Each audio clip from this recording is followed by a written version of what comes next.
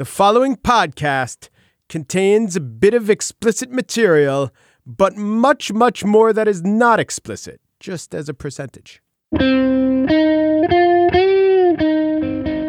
It's Wednesday, December 23rd, 2020. From Slate, it's The Gist. I'm Mike Pesca. Donald Trump called the stimulus/COVID relief bill a disgrace. A disgrace!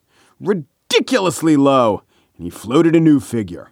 I am asking Congress to amend this bill and increase the ridiculously low $600 to $2,000 or $4,000 for a couple. $6,000 for a thruple, $8,000 for a quadruple. At this point, we're talking commune. Also, we could do the multiplication by 2 math. Pelosi's into it. She is so into it. McConnell brushed off the idea, just scoffed into his neck in a droll baritone and thought, I can't wait until this chucklehead is out of my life. What? 2,000 now. Now he says 2,000. Why not say it before?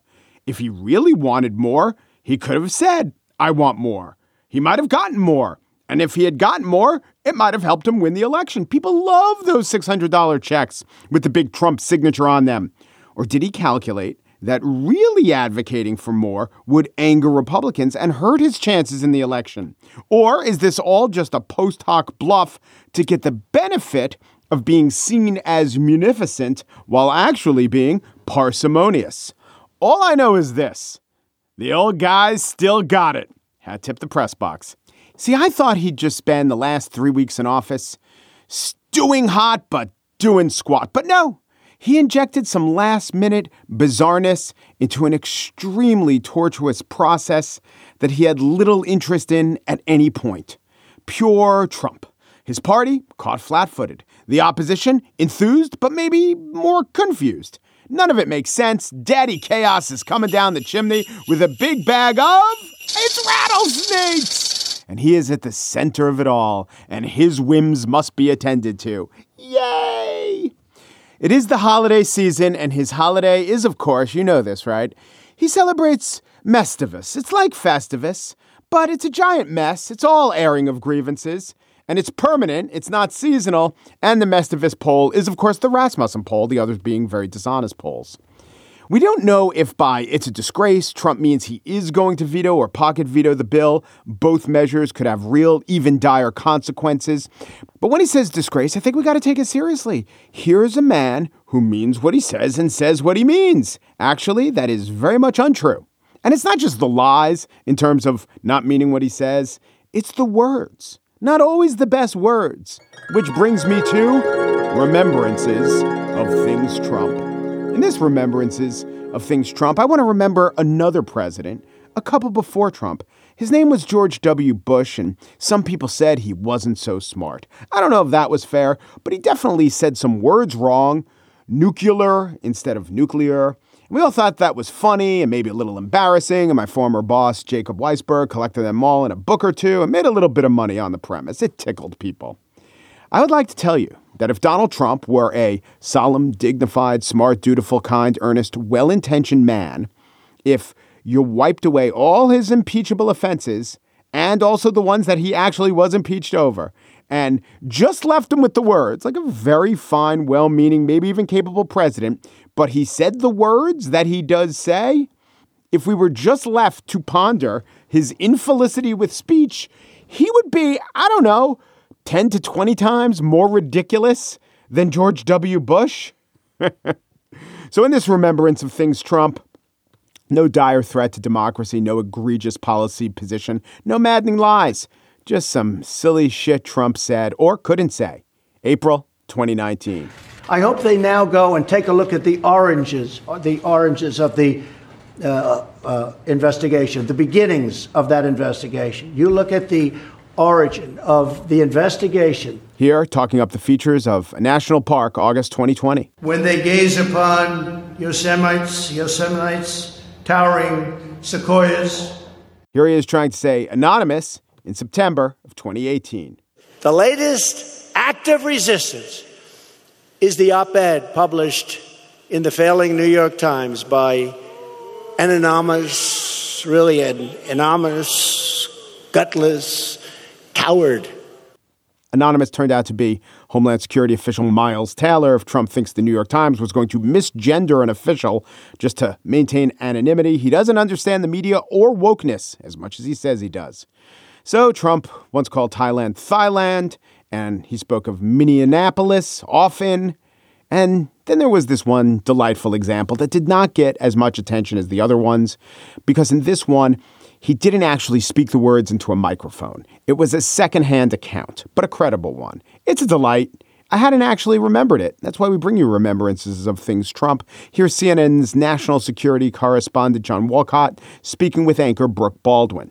Well, there are a combination of things. The first one is the president's ignorance. And that goes to the point about thinking that Nepal and Bhutan, which incidentally he also mispronounced as nipple and button, are part of India, which they're not. Wait, seriously? That's what he said? Seriously. Button and nipple. Is that some peculiar English delicacy or Cockney rhyming slang? Little button and nipple, sir? Oh, wow, that was horrible. I know you know that. Maybe butter and nipple are diminutive cartoon helpers in the Trump family fun hour. And who's that, boys and girls, coming to help us as we close the border? It's Button and Nipple. Hey, guys. Hey, Donald. I see you're wearing 3 shirts. Have you been helping Uncle Steve Bannon?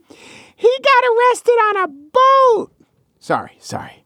I spin these scenarios in an effort to try to explain, an attempt to understand, but mostly in the task that is remembrances of things Trump. On the show today, I spiel about the, not ordeal, the strangely heartening experience of waiting for hours in the cold to get a COVID test, what it means for Christmas.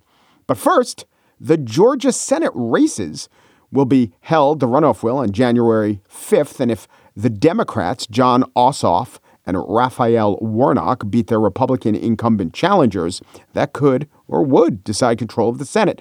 The problem is Ossoff trailed David Perdue in November, and Warnock got 36% of the vote, which was the most in his race. But if you combine the totals of the 2 main Republicans, they beat that by 13 points. The questions are, will $500 million of mostly negative ads change the race? Will the notion among some Republicans that the presidential race was stolen affect things? Will I discuss this all with Bill Nigut, host of Georgia Public Broadcasting's Political Rewind? That is assured, and it's up next.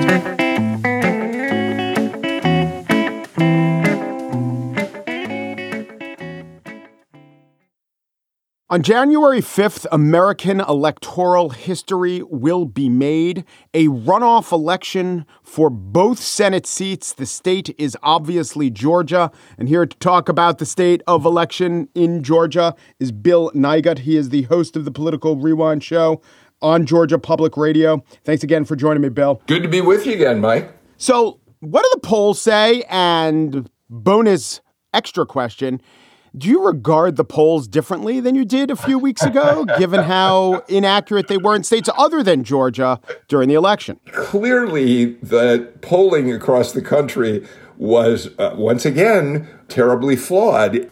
Right now, we have one, in fact, I've got news for you, because we have one brand new poll that comes from Survey USA, which is, I think you probably know, Mike, a pretty reliable pollster. 538 gives them good scores. And it's a very interesting poll for a couple of reasons. One, it shows both Democratic Senate candidates leading their Republican opponents. Survey USA has Jon Ossoff with a 51 to 46% lead over incumbent Senator David Perdue, elected incumbent Senator David Perdue, which is up a couple of points. Their last poll, it was 50-48, so Ossoff has gained 1, but Perdue has dropped. And in the other race, the appointed U.S. Senator, Kelly Loeffler, is losing to Raphael Warnock, 52 to 45. But beyond that, Mike, here's the other thing that's interesting about this. Survey USA also found what we've been seeing on the ground here, which is the fight over whether the November 3rd election was fraudulent, stolen for the president or for Joe Biden here in Georgia and across the country has really, really hurt Republicans here. there's a significant percentage of Republicans who call themselves very conservative who told Survey USA they are not going to vote because they know the fix is already in. So we've been watching this phenomenon in which Republicans are saying, no way we're going to turn out. This is a fraudulent election. And it's hurting them. Right. So on the one hand, you could understand why they would say that. On the other hand, if you are extremely conservative, to follow that advice to the end of its logic, or maybe the end of the cliff, is to give away control of the Senate to Democrats. That's one thing. And for another thing, we are talking about this advice through the prism of a poll. And who knows if those very conservatives are playing with the pollsters, not picking up their phone, lying to pollsters. I really don't know. Yeah, you're completely right. We don't know. But I do think we know one thing, Mike. Just intuitively and anecdotally, of course. And that is that in this state, I think right now, Republican voters are more concerned about the future of the presidency because they believe that Donald Trump is still making a valiant effort to overturn the results of the election. And I think there's more of a focus on that among a vast number of Republican voters than there is on whether Kelly Loeffler, who they don't know at all, I mean, she's been an unknown quantity to them.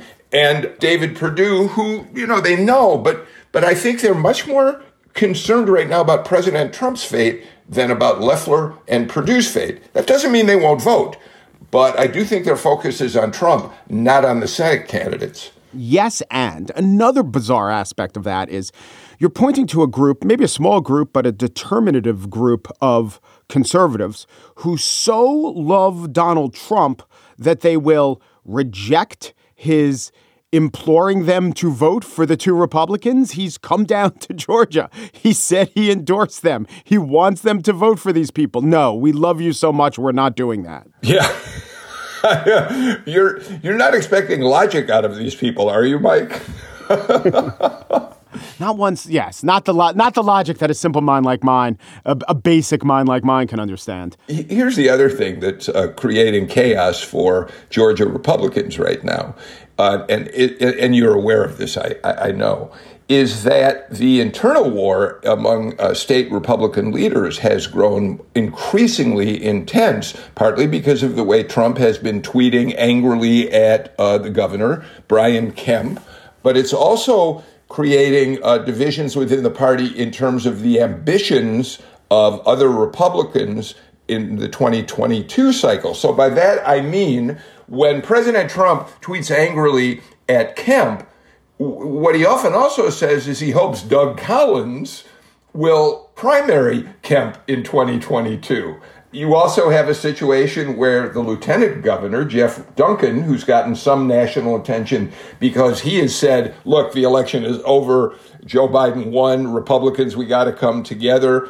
There's now a war among the Trumpite Republicans, and it looks like Jeff Duncan might get a challenge from the chairman of the Republican Party here, David Schaefer, who ran against him 2 years ago. So it's beyond just Loeffler and the Senate race and the other race as well. It's this infighting among Republicans who are positioning themselves for 2022 and taking away from the energy of talking about getting voters out to the polls.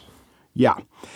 So let's talk about history and what happens between a general election and a runoff when they do have them in Georgia or when they have had them in the past. Generally, what? Republicans gain? Turnout is better for Republicans in runoffs comparatively than it is general elections? Republicans have, in statewide runoff races, always won. One of the classic examples that is worth pointing to is a race in 1992, which, of course, is an interesting year considering where we're at right now. 1992 is the last year that a Democratic presidential candidate won the state of Georgia. That was, of course, Bill Clinton until this election. So in 1992, you had an incumbent Democratic senator named Dwight Fowler, who ended up in a runoff with a Republican, a popular Republican among Republicans in the state, and a moderate Republican named Paul Coverdale. They ended up in a runoff. That election took place, back then it was 3 weeks after the general election. President-elect Clinton came to Georgia, held a huge rally in Macon for the Democrat, Wyche Fowler, urging people to get out to vote. But Fowler got beaten fairly significantly by the Republican, Paul Coverdale, despite the president-elect's intervention in the race. And the reason is because Republicans traditionally have turned out for runoff elections and Democrats haven't. We had another one in 2008 with a runoff for a Senate seat. And once again, the Republican beat the Democrat by a substantial margin. That's changed this time, we think. But history is on the Republican side. It does suggest this is the Republicans' election to lose. Yeah. Was that the key part of the 92 race, or was it the jingle, put Paul Coverdale in the Senate, kick Wyche Fowler out? I am really impressed that you know that jingle. You're right. That jingle, Margie Lopp wrote that jingle, and you're right. It became ubiquitous, and it catapulted Paul Coverdale into a position of recognition that he'd never had before. It's great fun that you remember that.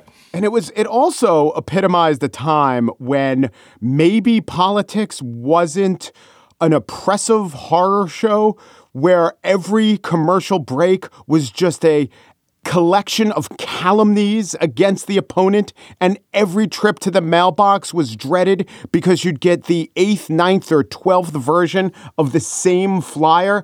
I mean, the tone of the election from afar, I'm just monitoring it from what I see from afar, seems to be entirely free of issues and entirely based on the vilification of the other guy, or in Warnock's case, the other gal. Yeah, I mean, it's been horrendous TV ad campaign. By the way, though, it's interesting that you point to that 92 race and say, well, it wasn't as bad then as it is now. And I think you're correct to some extent. But who was looming on the horizon then, Mike? And Newt already Gingrich. practicing those tactics. Yeah, Newt Gingrich, who 2 years later, of course, took control of the United States House for the first time in 40 years, using the same kind of smear tactics that are being used in the Senate race here.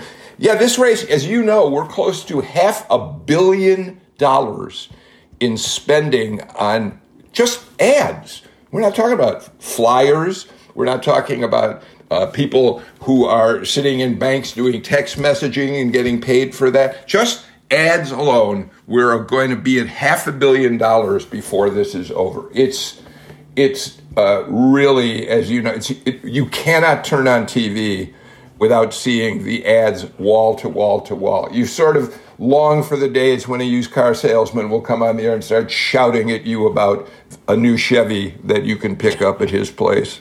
You mean Mr. Toyota? You mean that little dog? Excuse me.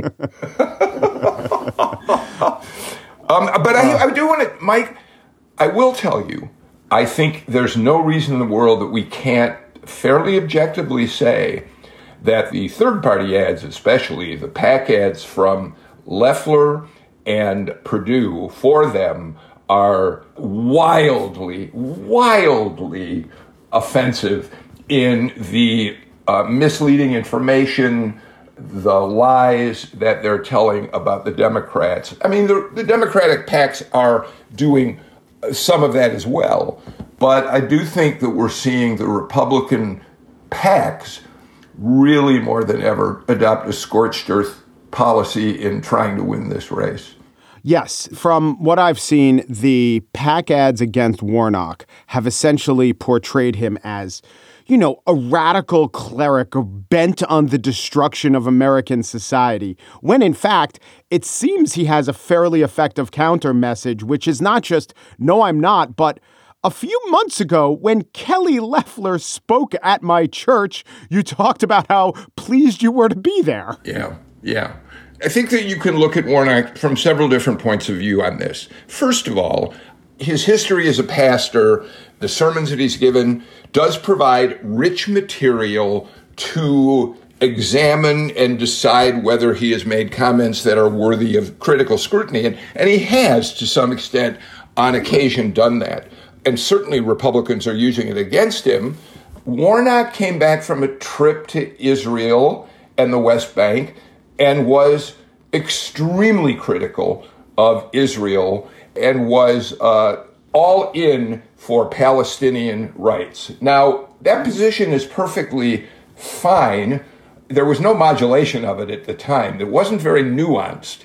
And now he's being hammered by the ads condemning him for that. The problem with that is he went on to establish a very close relationship with one of the most important rabbis in Metro Atlanta, a guy named Peter Berg, and Peter talked him down from the cliff, and they became close friends and allies. And in the years that came after some of these sermons in which Warnock is now being attacked by the Republicans, he in fact modulated his position. He has a very close working relationship with the Atlanta Jewish community, and it's incredibly offensive to, I think, see this effort to divide Jews over the issue of Israel, because we all know that the Jewish community is not necessarily united on how Israel treats the Palestinians. And I found that particularly offensive.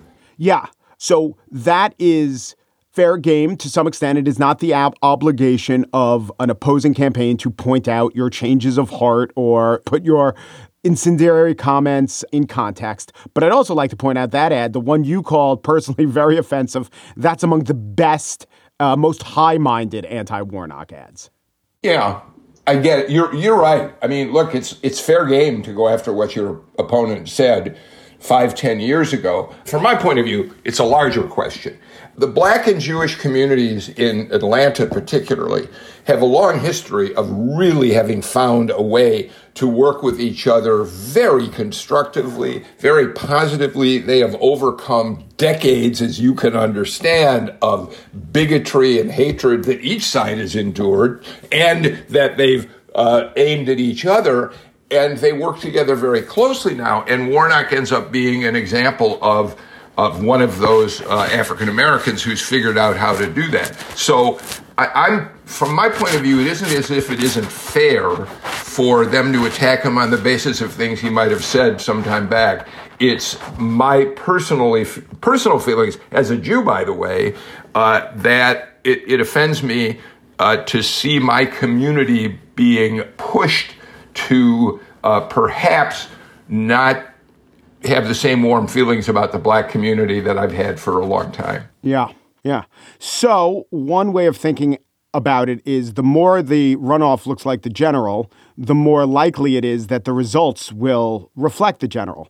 The complication is I don't know what I think I can interpret that in the one race between Perdue and Ossoff, where Perdue was only, I think, 0.28 away from locking it up in the general election. Yes. But with the other race, Warnock beat Loeffler handily, but Doug Collins was in the race, so you could look at it like Republicans got a big percent of the vote in that election. Yeah, that's exactly right. You can't really make that same comparison with the Loeffler-Warnock race as you can with Perdue and Ossoff. Perdue got, 90-plus thousand votes more than Ossoff did? But there's this conventional thinking in Georgia that finishing first in a runoff, it puts you in a bad position, that typically being in second place is better because you assume you have room to grow your vote, whereas if you've placed first and just haven't quite made the 50% plus one, you've already tapped out the voters who are there for you. And who knows? Here's something, Mike, that's really crucial that Democrats are particularly excited about. Since the general election, we've had, and I don't have the exact number in front of me, but somewhere around 75,000 newly registered voters. You're allowed in Georgia to register for the runoff, even if you haven't voted in the general. And we know that the overwhelming percentage of those new registrants are young people. Georgia, by the way, was one of the states where young people voted at much higher percentages on November 3rd than they did across the country. So Democrats feel very encouraged that new registrant pool is enough to give them both races. Who knows? So if I had to make an assessment of what will happen, the hurdle I have in thinking that Ossoff will beat Perdue, specifically in that race, is the following. Georgia is not a Democratic state. Yes, Joe Biden won by 12,000 votes, but that seems very much driven by people's opinion of Donald Trump specifically. And throughout the country, the dynamic was Republicans down ballot doing better than Donald Trump did, and also maybe even a desire to literally have a check on out of control or the perception of out of control Democrats. Factor into this the fact that Purdue just came so close to locking it up. I think you add all that up, it's very hard to see that Purdue doesn't retain his seat given the dynamics of the state in the election. But I don't know. And this extra argument that we talked about in the beginning, where they were saying withhold your vote because of Donald Trump's having the election stolen, that is a huge monkey wrench in my analysis. But what do you think of my analysis so far? I have said all along that I think these two races are the Republican candidates to lose based on the same dynamics you're talking about. Georgia has been a red state. You're right. Biden won it, in part at least, because of the complete disgust with Trump by the voters who were willing to come over and vote Democratic for him. There is another interesting element here. Jon Ossoff is a Jewish candidate. Raphael Warnock, African-American.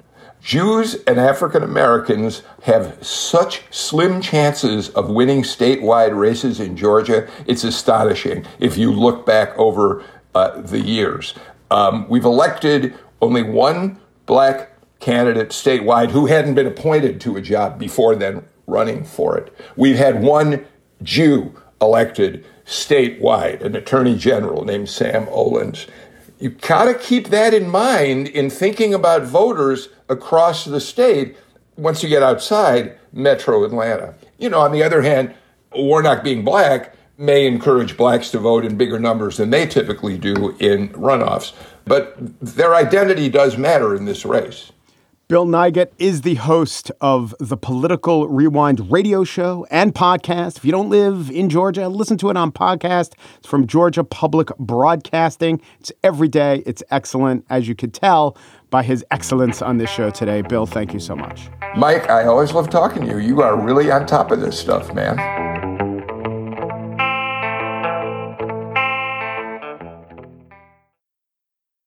And now the spiel. The major holidays, the big ones, the ones we get time off of work for and almost all celebrate, carry with them obligations and for a lot of people, stress. Now, I wouldn't say I experience stress over Thanksgiving or Christmas. It's a good meal, you get some games on TV, you see family members. That can go well. Often it does go well. But the expression, the holidays are a stressful time, is more than common. It seems almost obligatory. And that was true even before these COVID-inflected times. I enjoy the little holiday-esque parts of the holiday or traditions around the holidays, maybe adjacent to, like that Friday after Thanksgiving when you're in college and you come back for the first time, or maybe after, your sophomore, junior, or senior year. Maybe you had 2 senior years. It is a night out with high school friends. And you have this experience, maybe some drinking of alcohol in a bar, interacting like you do with your friends at college, but you're applying it to this group of people who you never applied it to before. It's a little weird. It's a lot of fun. I love that. That should be one of those movies with 23 different plots and 46 actors like Mother's Day or Valentine's Day. But this one should be about that post-Thanksgiving day. I mean, they clearly should not make any more of those movies at all. But, they're usually good employment opportunities for famous Jessicas who don't need the money, Beale, Alba. So I say, why not make one for this day? Now, the Christmas tradition I enjoy the most isn't a day. It's just part of the day of Christmas. It occurs around 4 o'clock in the gloaming. The presents have been unwrapped, the meal not yet eaten, but everyone starts getting interested in their presents. And the house gets quiet, and electronics are played with, and apps are downloaded, and toys are assembled. It's an intense collective moment of absorption. It says, yeah, we got a lot of stuff. Maybe we'll actually use some of it. This Christmas, I won't, for the first time in my life, I think, I won't be seeing my sister or my parents. I think that is right. It's okay. We can handle the distance. But in preparation for my upcoming wedding, what I did yesterday was I went and got COVID tested. It was an hour and 45 minutes on a line outside the hospital. It was very cold, and I was struck by 2 thoughts. One is that if it weren't for the horrors of the pandemic necessitating such a line, and the unpleasantness of the line itself and, the delay in getting our goddamn act together as regards testing, there'd be a lot about that experience that was inspiring, but for those few caveats. Because here we all were as members of the public. This was a, free hospital testing opportunity, and we were waiting patiently, and we were sacrificing to know for ourselves and to know for our fellow citizens if we had the virus and if we had antibodies. And the intake people within the hospital, they were very helpful. We got different people drawing bloods for the antibody tests and a different person for the nasal swab, and they were both helpful and professional. They were great to my kids, and it was free, like I said. And they give you an app or info for an app that works really well. I got my antibody tests already. Nothing was detected, which is good. It means I never unknowingly had COVID. I never unknowingly spread it. It was just about the first communal experience I've had in 9 months, other than maybe early voting. I have, of course, gone to stores. I have waited in spaced out lines at the post office. But this was a little bit of a different experience. I felt differently about it, at least. And it led me to the second of my thoughts.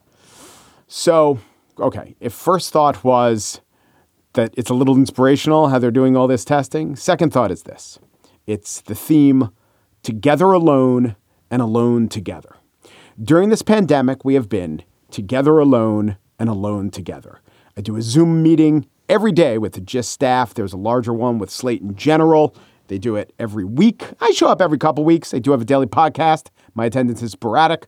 And I have Zoomed with friends and family over the last 9 months, of course. So we've been together, but we've been alone together. In reality, we are separated. We are isolated. Sure, technology can put us together on a screen and we can talk and we can hear, or at least hear when someone else isn't talking, which for my family and friends is never. So it really is alone together. It's a lonely togetherness. And when I have, or when we all have been together, like, as I said, at a store or voting in November, there was really little interaction. There was masks, there was spacing, there was not time for chit chat. Expelling air is literally a danger. You don't want to talk. So we shared an experience without being with each other. We were together, but alone. And maybe yesterday wasn't quite really so different in terms of separation that was necessitated by a line or a hospital hallway, a Q-tip up the nose. Maybe I was just in an expansive, hopeful mood, heartened by the hard work of the medical staff and the possibility of a cure on the horizon. But I did feel a little more connected to everyone around me, or in the case of the phlebotomist who did the swabbing, everyone all up in me. Have a Merry Christmas. Or as the atheists, Muslims, and Jews call it, Friday. Have a nice Friday, an above average Friday. That's what I wish you. And with loved ones, I say get together however you can, and afterward, keep it together however you can. It will soon be a new year, a new administration, a new public health reality. I have 3 more shows this year, and during the downtime, you can catch up on the full back catalog of gists or whatever traditions you and your family might have as the year ends. And though it's been said many times, many ways, anonymous at Thailand, and to all a good night.